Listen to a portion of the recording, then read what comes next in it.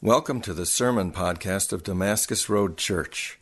For more information about Damascus Road Church, go to damascusroadonline.com. And so last week we took a moment and we defined what the gospel was. And for many of us, if we were asked the question, what is the gospel? We have a bunch of different answers and a lot of creative answers as to what the gospel might be. And for many of us, that answer has to do with our sin, Jesus coming to live here on this earth, to die for our sins, and that someday we will get to live and be in heaven. And for as much as all of those things are true, what we discovered is that that's not really what the word the gospel means, or how it was understood in its day when it was proclaimed, or even how it's understood by the biblical authors. And so what we learned last week was that the word gospel was actually a proclamation of good news, but it was good news for the empire. And so what would happen is that whenever Rome would annex a new city or new territory, there would be a person called an evangelical, the person carrying the good news, that would go into that annexed city or town and say, Caesar is Lord. And that would be the good news. The gospel at that time was whenever a king was either born, or a king had ascended the throne, or Caesar had ascended the throne. And so this would happen on a regular basis. And what would happen is that they would come in and say, Caesar is Lord. And in that moment, you would have a choice. You would have a choice of your response. You could either bow down and worship that Caesar, or that Lord, or that king, or you could die. And so what we learned last week is that our gospel is different in the sense that, yes, it comes in the proclamation of the gospel. If we were to boil it right down to four simple words, the gospel of Jesus Christ is simply this. It is just that Jesus Christ is Lord. Jesus, the historical Jesus who's come and lived, Christ, the proclaimed and prophesied Messiah, is, meaning that he's not only died, but has been resurrected and is currently living with us and within us, and that he is Lord, that he is king over our lives, that he is king over all of creation. This is the gospel that is proclaimed.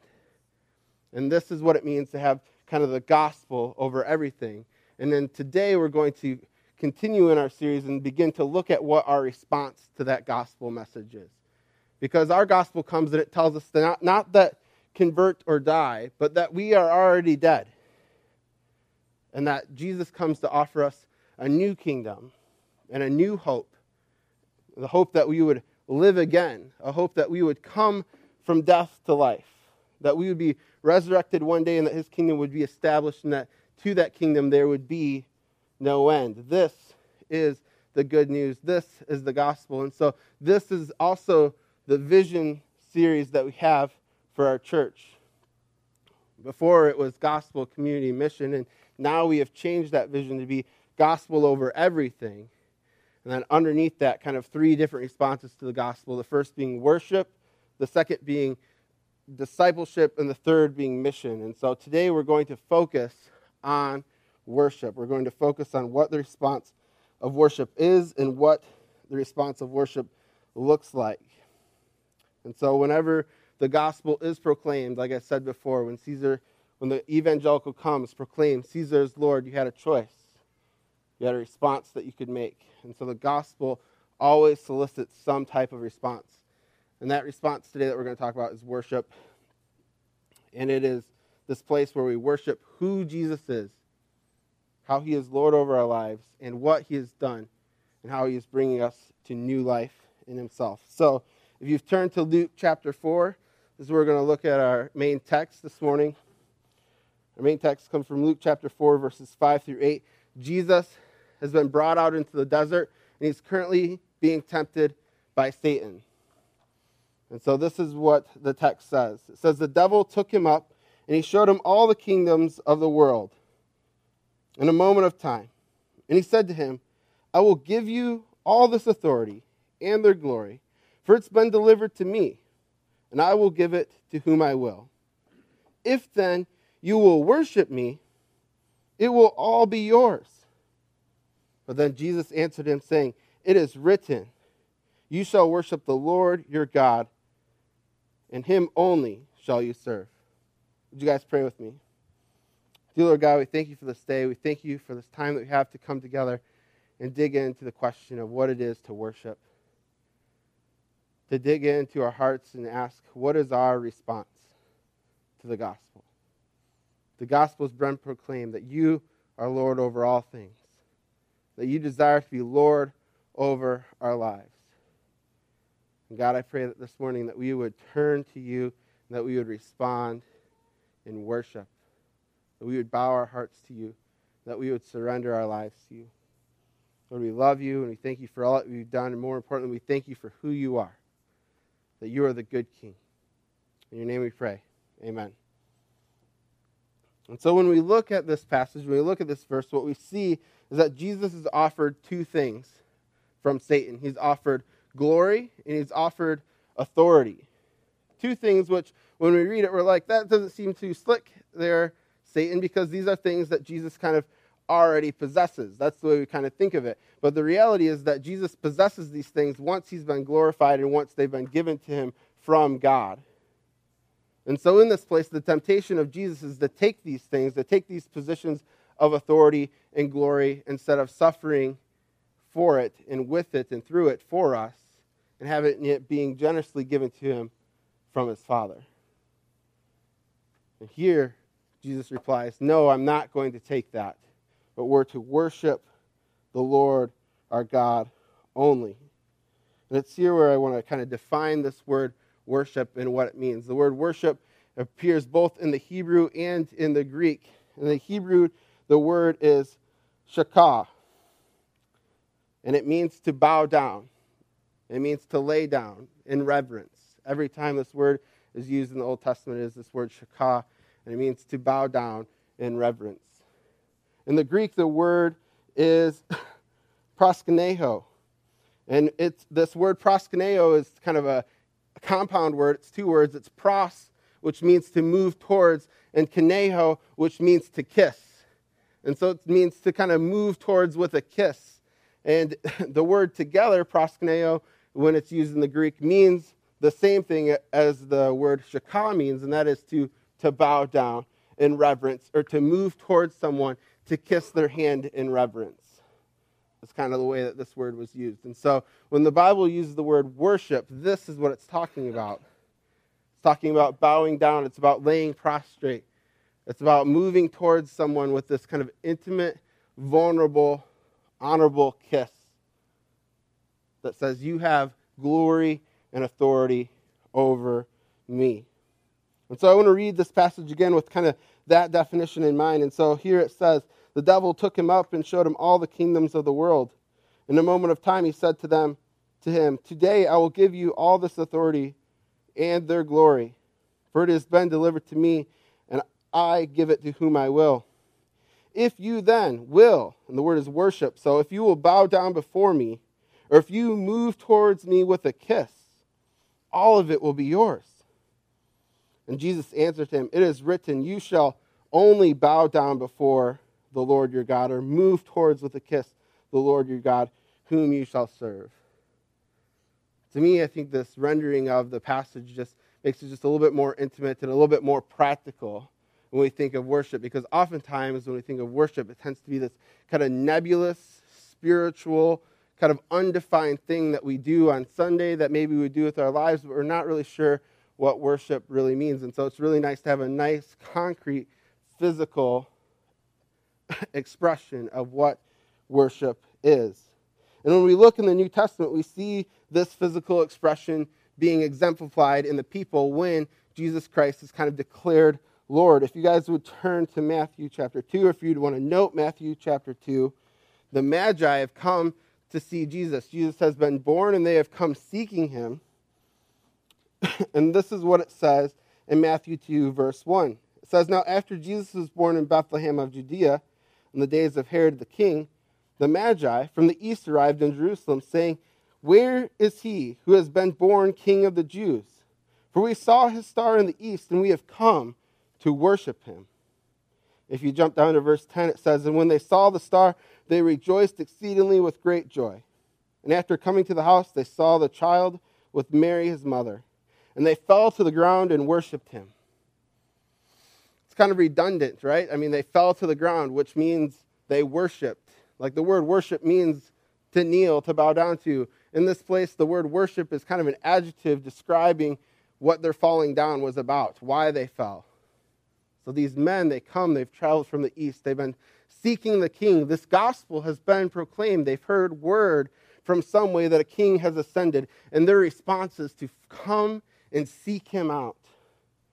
And when they come and seek him out, they fall before him and they worship him. They move towards him with a kiss. It's a very physical act, this act of worship is. When we move to John chapter 18, this is when Jesus is being betrayed by Judas. We find another form of act of worship that happens. So in John chapter 18, we have Judas, who has received a Roman battalion. And a Roman battalion at that time was of 600 men. So 600 men come marching out to arrest Jesus, of officers and chief priests and the Pharisees. And they come there with lanterns and torches. And so Jesus, knowing all of these things that were about to come upon him, he went forth. And they said to him, he said to them, "Who is it that you seek?"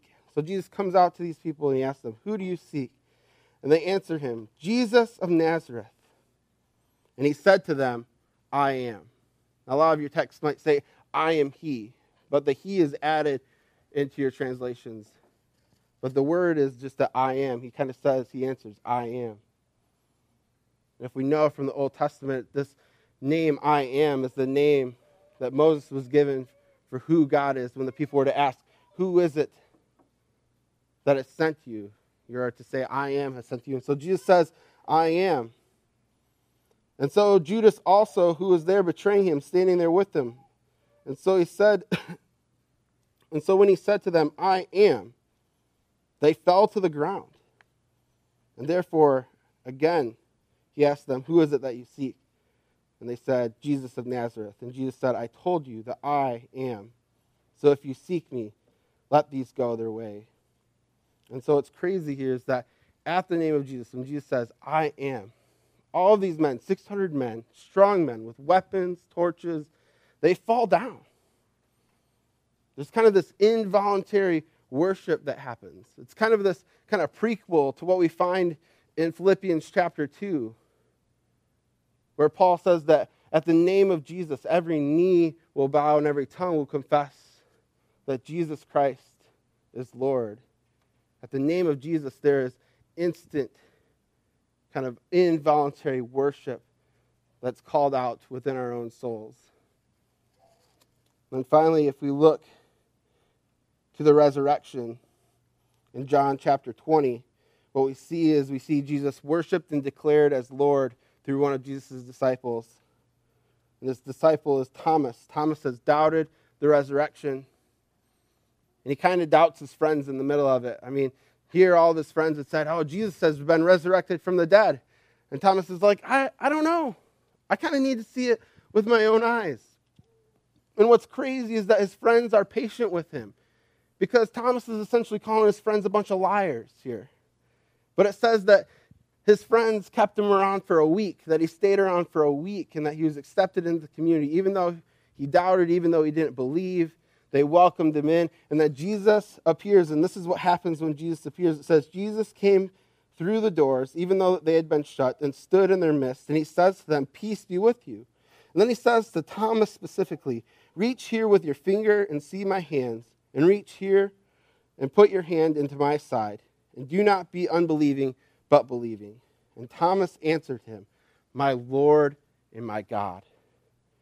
We see here Thomas explaining and proclaiming the gospel in worship, that Jesus Christ is Lord and that Jesus Christ is our God. And so in all of these instances, what we see is that worship is a public proclamation, public and outward proclamation to the truth that Jesus Christ is Lord over all things.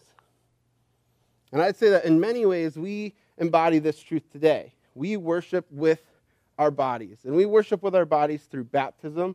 We come and we hear the proclamation of the gospel that Jesus Christ is Lord, and we respond to that in worship through the obedience of baptism. We respond and say, "I am in," and we follow Jesus' commandment and Jesus' example to be immersed into into the waters of baptism and receiving the gift of the Holy Spirit and the forgiveness of our sins. And so we do this.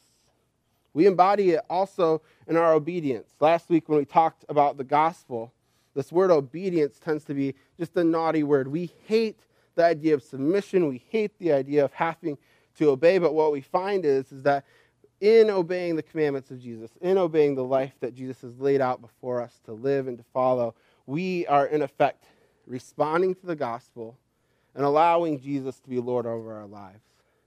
If we don't obey his commandments, how can he be Lord? But if we are obeying his commandments, then we have put him in the rightful place as Lord over our lives. And so it's in our obeying through our physical acts that we respond to the gospel and this truth that he is Lord. We also respond through song and through prayer. And in all of these things, through prayer, baptism, song, we kind of physically proclaim that Jesus Christ is Lord. It's all a proclamation of the gospel. But I would also say that I think we also suffer from another problem in the sense that although we embody worship in those ways, I think there are some ways in which we kind of lack a physical embodiment of worship. I mean, if the word is literally to bow, to lay prostrate, I mean, it's just something that we just don't do in our culture. It's just something that we don't necessarily have ingrained in us to do. But I would say it's something that we need to be able to physically position ourselves to be able to worship God better. And that there are physical positions that we can put our body in that allow us to engage in worship in ways that we wouldn't be able to engage in worship if we were in some other type of physical position.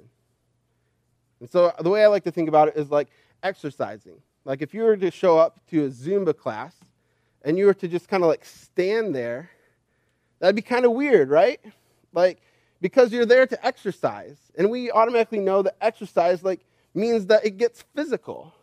And we come every Sunday morning and we come to a worship service. And sometimes we just kind of stand here. And if you were there with a first century Christian, it'd be kind of weird. Because they'd be like, I thought this was a worship service.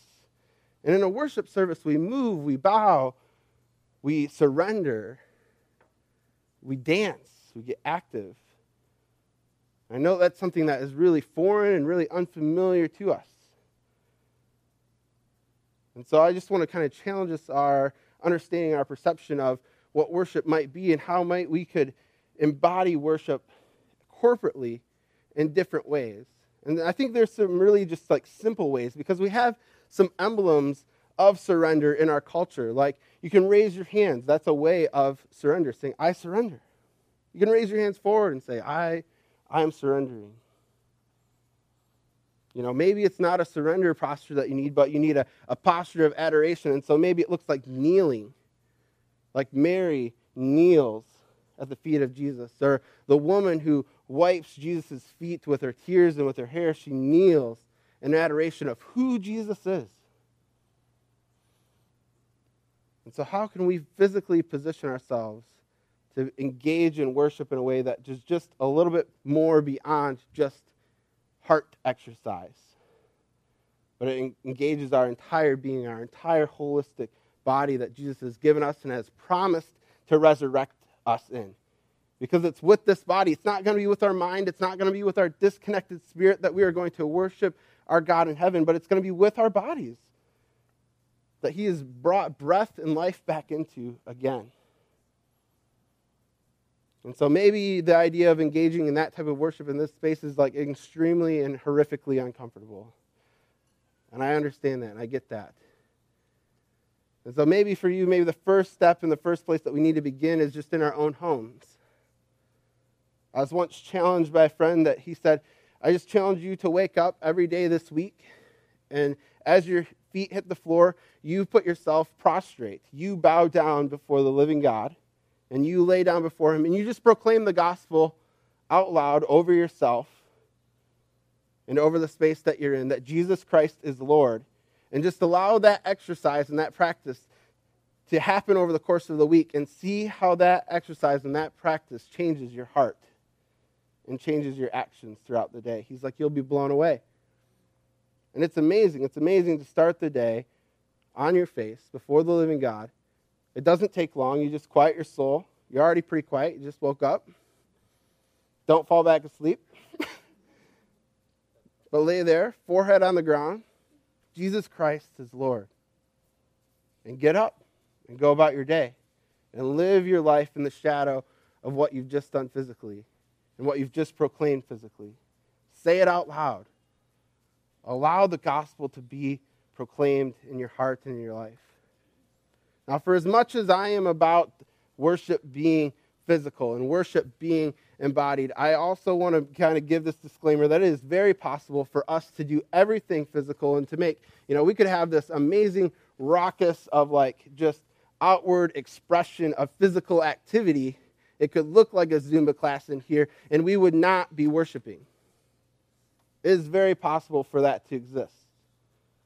And so worship is much deeper than just these physical manifestations, but I just wanted to highlight kind of on the side that I think that worship is much more physical than what we initially kind of approach it as. I think we initially approach it as kind of this nebulous, disconnected, highly spiritual engagement of our mind, when actually it's a connection of our heart and our bodies physically manifesting that brings glory and honor and ultimately submission and authority to Jesus Christ in response to the gospel that he is Lord. And so the question then is like, well, how do we worship then? How do we worship and how do we engage in worship in our daily lives? How do we worship and engage worship here corporately? I think first and foremost that it does have to become embodied, and that it cannot remain this kind of nebulous spiritual other. When you read Romans chapter 12:1, I think it's poorly translated in most translations. The King James Version is the one that kind of translates this, I believe, properly. And so Romans 12:1 often says, surrender your bodies as living sacrifices, as your spiritual act of worship. And oftentimes, because the word spiritual has this kind of nebulous, disconnected idea in our society, and since worship also seems like a spiritual term, we tend to just say, oh, it's that thing that I do in my mind, it's that thing that I do with my eyes closed, it's that thing that I do over there that's kind of separate and holy and disconnected from everything else in my life. But when you read the verse in the King James Bible, and as you read it, as I believe it's properly rendered in the Greek, it is that present your bodies as living sacrifices, as your reasonable service to the Lord. And if you look at Romans chapters 1 through 11, up until that point, he is explaining the gospel. He's explaining what Jesus Christ has done for us and through his son, Jesus. And so we get up to chapter 12, and chapter 12 is like kind of so now what? So now what do we do with that? What is the response to this gospel that's laid out in the first 11 chapters of Romans? And what we find is that giving our bodies as living sacrifices that are holy and pleasing to him is seen as a reasonable service. And I believe that this is what worship kind of looks like, is that living as a reasonable service unto the Lord in response to the gospel that he is king over all things. And so how do we worship? And I think that we worship embodied in kind of three different ways. And I think the hope and the purpose of worship is kind of this threefold. And the first one is that in worship we would proclaim. That we would proclaim that Jesus Christ is Lord. That we would proclaim the gospel. The second thing is that we would respond in prayerful worship. That our prayers would be covered in kind of a worship and a bowing down and kneeling towards God. And then finally, that we would worship our God in song. That we would worship him in song, in praise, and in hymns. So I want to look at kind of these three different areas.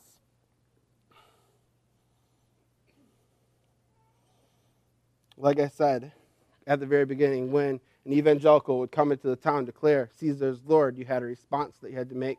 And when you responded, when you bowed down to Caesar, when you proclaimed that Caesar is Lord, and you agreed with that, you were making a proclamation. You're making a proclamation of something that you believed. And this proclamation was significant because it said that we give our lives, we give our physical bodies to this empire, to this kingdom that has come. And whenever the Roman government would come in and seize your kingdom, you would proclaim Caesar is Lord, and then you would you'd also proclaim that the kingdom of God would advance. And then you would say that in the kingdom of God you would find your hope and your salvation, because at this time Caesar was equated with being God, with being the Son of God, and his kingdom, and for all intents and purposes of the Roman government, like any other physical empire, was to expand and to provide protection. And so if you were a part of that system, and if you got annexed, your hope of your salvation was that Rome would do well. If Rome did well, then you probably did well. If Rome did poorly, then you probably did poorly. If Rome protected and grew, then you probably felt more safe and more secure. And these people would be the hope of your salvation. And you see that this is why the gospel of Jesus Christ runs along cultural lines, was incredibly, incredibly subversive. Because it's not proclaiming that Caesar is Lord, but that Christ is Lord, and that his kingdom is greater, and that his kingdom provides a greater salvation, a greater protection, and a greater hope than what the Roman Empire and what Caesar could do. And so when we respond to the gospel, when we respond in worship, we are proclaiming that Jesus is Lord. When we read in when we read in Luke chapter 4 here, when Jesus says that we are to worship our God alone, the Lord our God alone, he is referencing Deuteronomy chapter 16. Deuteronomy 6. And Deuteronomy 6 says this, it says, so you shall fear the Lord and serve him. And it goes on saying that you shall also not worship the other gods around you, because your God is a jealous God. And if we look at the context of Deuteronomy chapter 6, what we see that's happening bigger is kind of an explanation of worship. Why do we worship? And the first reason that we worship in Deuteronomy is this. He says specifically, make sure that you keep the commands, that you keep Christ as Lord, that you fear and serve him, so that you do not fall back into slavery, which the Lord has delivered you. And so we worship to remember what God has done and who God is. But we also worship, it says, to declare to the next generation who that God is, how he has saved us from our slavery, and how he wants to continue to save generation after generation after generation from falling into slavery. And so we worship to proclaim who God is and what he has done. And so we bow down with our lives. And it's in our lives that we declare the gospel of Jesus Christ. It's much bigger than just gathering on a Sunday morning. But it's with our very lives. It's with every action that we take, that hopefully we are proclaiming that Jesus Christ is Lord. And that the way that we live would proclaim it to our children, that would proclaim it to our coworkers, that would proclaim it to the world around us, that Jesus is King. And that that's a really good thing. And that is really, really good news. I believe the second way that we worship is with prayer. When we look at the Lord's Prayer, and some of the first opening lines of the Lord's Prayer is, Our Father who art in heaven, hallowed be your name, or holy be your name. It continues with, your kingdom come, your will be done on earth as it is in heaven. But this idea of God's name being holy, being set apart, being revered, is a deep Jewish idea. The reality is that in the Hebrew nation of Israel, they would not even begin to try to utter the name of the name that was the Word of God. The Word of God was so holy that it was unspeakable. It was so holy that it was hard to be fully understood and fully grasped. That God was bigger than them. That God was bigger than their understanding of the way that they could get their minds around him. They weren't there to try and understand him fully and completely, but they were to understand him in the way that he has revealed himself to them. And so they kept his name holy to the point that they wouldn't even say it. And the closest thing that they would come to kind of any type of utterance of the name of God would have been a breath. When they would have come to the name of the Word of God, to the name that would have been the Word of God in the text as they were reading out loud, there would just be kind of a breath that would be given, just that would represent who God was And it's from breath, and it's from the word breath in Greek that we get the word spirit. It's also in this idea of God being breath that we see in Genesis chapter 1, where God breathes his spirit into his creation. It's in Ezekiel chapter 34 where we see that at the resurrection, God is going to breathe his breath into creation again, making all things new. It's here where the name of God is found just in our passive breathing. Things that we don't even realize half the time. I want you to take notice of your breath right now, how it just kind of happens, how it's a gift that's given, how it's kind of this mystery of life. The rabbis used to believe that all of creation was in kind of this passive proclamation that God is Lord through our breath. That all of creation is worshiping, that everything that has breath in it is proclaiming the name of God. It's kind of beautiful. It kind of brings you back again to that Philippians chapter 2, to where every knee will bow and every tongue confess that Christ is Lord, that in our breathing, the earth is singing the name of God. That we are in praise together to the mystery that brings life, and the mystery that's going to bring life again. It's from this construct and this understanding that reflects kind of this holiness of God. It's a reverence, it's a respect, it's a fear, as it's said in Deuteronomy. It's kind of an honor. And to be honest, when we talk about these words, when we talk about God in ways of reverence and fear and respect and submission, they're not like friendly words. They kind of feel like cold words. They kind of create a picture of a cold and distant God. And I think the reason for that is that we live in a world where we've seen these words become abused by the powers that be. And that oftentimes when we find ourselves in this world having to submit, it's often to some type of oppressor, or it's often because we've been caught and there's going to be consequence. And so when we talk about physical manifestations of submission, it might be difficult to think of like raising your hands or offering your arms out, because that feels like arrest. That feels like I've been caught, and the thing that's about to happen next isn't going to be pleasant. The idea of even laying prostrate, again, is a form of submission that we have in our society where we lay down and we submit to the authorities that be. And often what comes next is not pleasant. Even the idea of kneeling is not good in submission because of how they might abuse their power over us next. And so I get it. I get how these physical manifestations of submission in our world, in our culture, in our society today are incredibly uncomfortable, because normally if we find ourselves in that position, it's not good for us.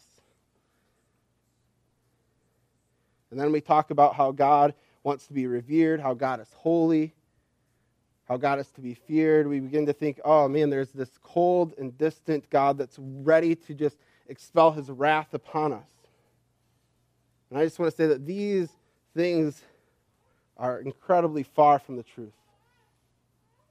And that what we have in our God is a God that's incredibly near, a God that's incredibly loving, and a God that is not ready to abuse you when you place yourself under submission to him.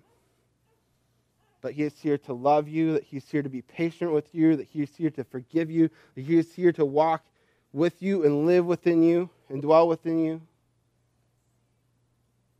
That he's here to flip our cultural imagination of what submission is on its head. And so this morning that we confess that we have these broken images of our God, and that we accuse him of being distant, that we accuse him of being cold, that we accuse him of being wrathful and vengeful, and that we keep him at arm's length because of these things, because of the abuses that we see in our world and our society today. But this morning I want to invite us to see submission to him in a brand new way, where we see him inviting us into his love, inviting us into his protection, inviting us into his kingdom where there is real hope and real salvation. And that this is what worship looks like, and that we could go to him in prayer with faith and security, knowing that we are heard and that our words could be short and that our words could be few. Because our God already knows our needs, and that we would just come to him with boldness and proclaim to him that and trust in him that he is a good Father, and that we would submit to him our request, and that we would then submit to him and trust him that he is Lord and that he has authority over all things in our lives, and that whatever happens will be, and that it will be for his good and for his glory and for his kingdom and for his purposes, which is an incredibly hard place to be, because I don't know if you're like me. When I come to prayer and I come to worship God in prayer, I come with my laundry list of like wish list, and like, God, could you be a vending machine? Can I just hit C4 and get what I'm looking for? Maybe rattle the machine a little bit and I'll get something for free. This is how I think a lot of us kind of approach our prayer life with God, is that we want to be Lord over him and make him submit to our demands and our decrees and our hopes and our wishes, instead of coming to him humbly and allowing the gospel to shape our prayer life, the gospel to shape our worship, that he is Lord, and that we are here to submit to him, and that we are here to trust him. And yes, we get to share our heart with him, and yes, he wants to hear our heart. He wants to hear our heart intimately and deeply. But ultimately, we give those things up to him and say, God, we trust you. We trust you with open arms. We trust you with bended knees, that you are the good God who loves and who saves us and who has our best in mind. And so we worship him with our declaration. We worship him in our prayer. And it's my prayer this morning. I just want to pray this morning that, God, you would transform our prayers, that we would pray gospel prayers, that we would pray prayers that declare you as King, and that you would give us prayers to pray for your kingdom to come, and for your kingdom to grow within our hearts, and to grow within our minds, and to grow within our communities. And God, I pray that you would forgive us for our many words and our many attempts to make you our errand boy. God, I pray that you would give us courage and faith to face the struggles that we face day in and day out. And God, that you would provide us and sustain us and deliver us and be our salvation where we need you. Jesus, come. In your name, amen. The third way that we worship is in song. We worship in song. We come together and we sing. That's the thing that we do. That's like what the worship service is, right? Is that we come together and we sing and we get music and we get worship leaders and they lead us and they pick songs and they think through the service and we worship him in song. And in song, we declare that God is good. We declare that God is holy. We declare that Jesus is Lord. In song, we pray. These songs become our prayers. Have you guys ever been in a place where you just didn't know the words to say? You just didn't know the words to pray. And you're like, man, I'm dry. I don't know what to say. I don't know what to pray to God. And then you come across the song. And it gives words that your heart have been longing for. It gives you words that you've wanted to pray that you didn't know that you wanted to pray. And so it's in song that we find words for our prayers. It's in song that we declare that God is good. And it's in song that we are able to also lament. It's in song that we are able to mourn. It's in song that we're able to bring our complaints before God in frustration. I mean, you read some of the Psalms, you read Lamentations, it gets real dark real quick sometimes. But the thing that I love about the Psalms and the things that I love about Lamentations is that in nowhere is there a blame of God. And in nowhere is there an absence of thanksgiving. But it is filled full with thanksgiving, even in the darkest of times. I mean, I'll be reading a psalm, I'll be reading Daniel, I'll be like, man, it's getting dark.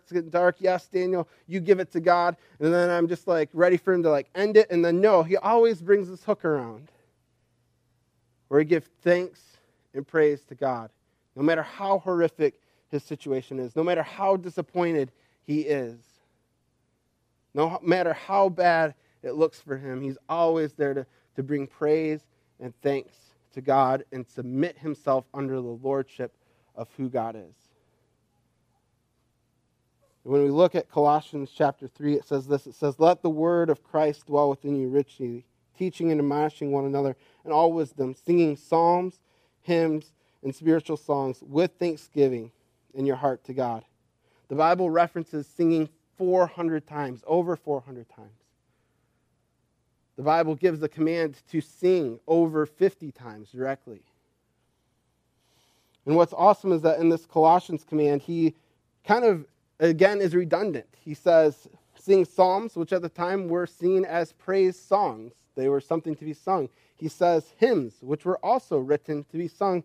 And then he says spiritual songs, which were also sung. 3 forms of singing. He's essentially saying sing, sing, sing. But what's beautiful is that he doesn't just say sing the psalms. He doesn't say just reflect on the past and what God has done. But he says write hymns.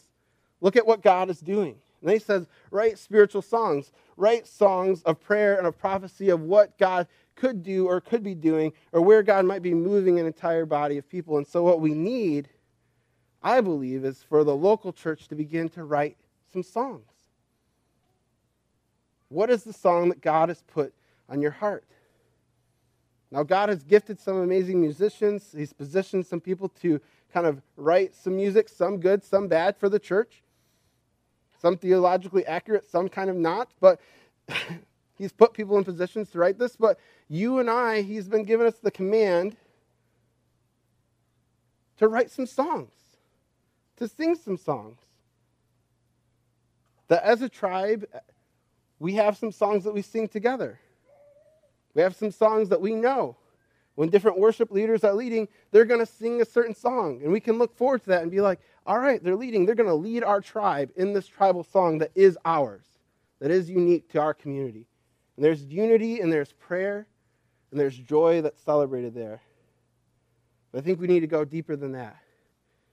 What's beautiful is that the Psalms are kind of this poetry, this place where you can, like I said, mourn, lament, but it's also this place where you can celebrate and share joy. And so I just want to challenge you that maybe this week it's not laying on the floor and proclaiming that Jesus Christ is Lord that you need to do, but maybe you need to take up a pen and paper and write down some songs. And then don't just leave them there, but share them. Share them with your small group. Share them with your community group.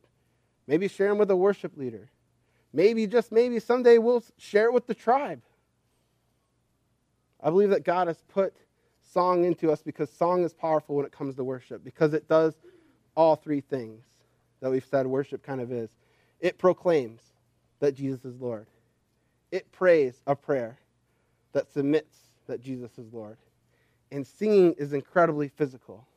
You can't just sit there and just kind of like cognitively, nebulously sing. It's not singing. Singing requires a voice. Singing requires us to physically engage in this declaration of who God is.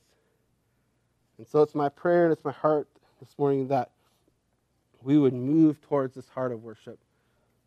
And then on a final note, I must say, it's kind of as a word of caution and warning, is that there is a worship that God rejects. There is a worship that God rejects. And this worship that God rejects looks like just purely physical worship. There are many times where the people of Israel kind of fall into this place of going through the motions. And I feel like I got to bring up this warning because God has warned us through the prophets that this is very easy and susceptible for us as human beings to do, because we like checklists and we like things to do.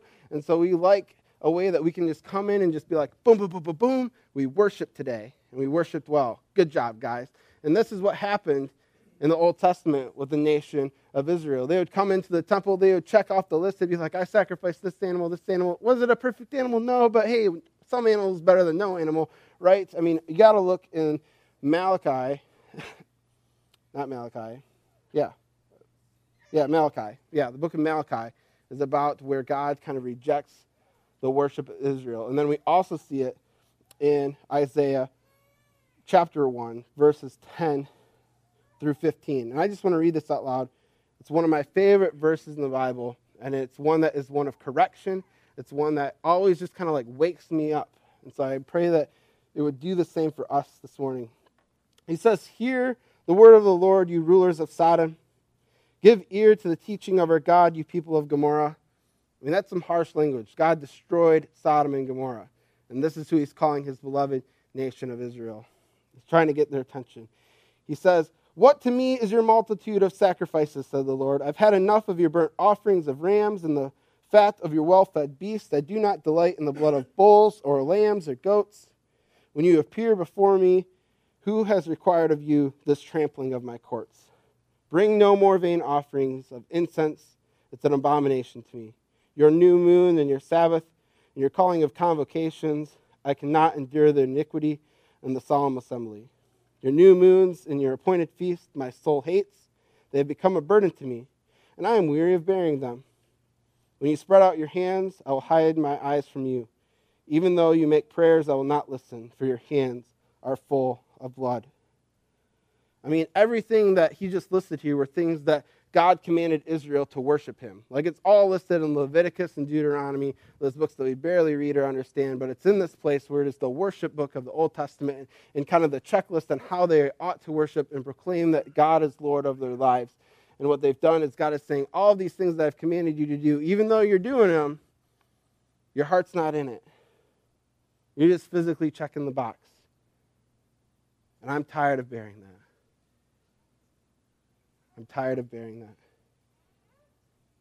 But what's beautiful is that he doesn't end there, but he gives them a solution, and he tells them, instead of just going through the motions, this is what I would rather you do. Instead of you offering all of these things and trying to fulfill all the spiritual check boxes, this is the thing that I'd really love for you to do the most.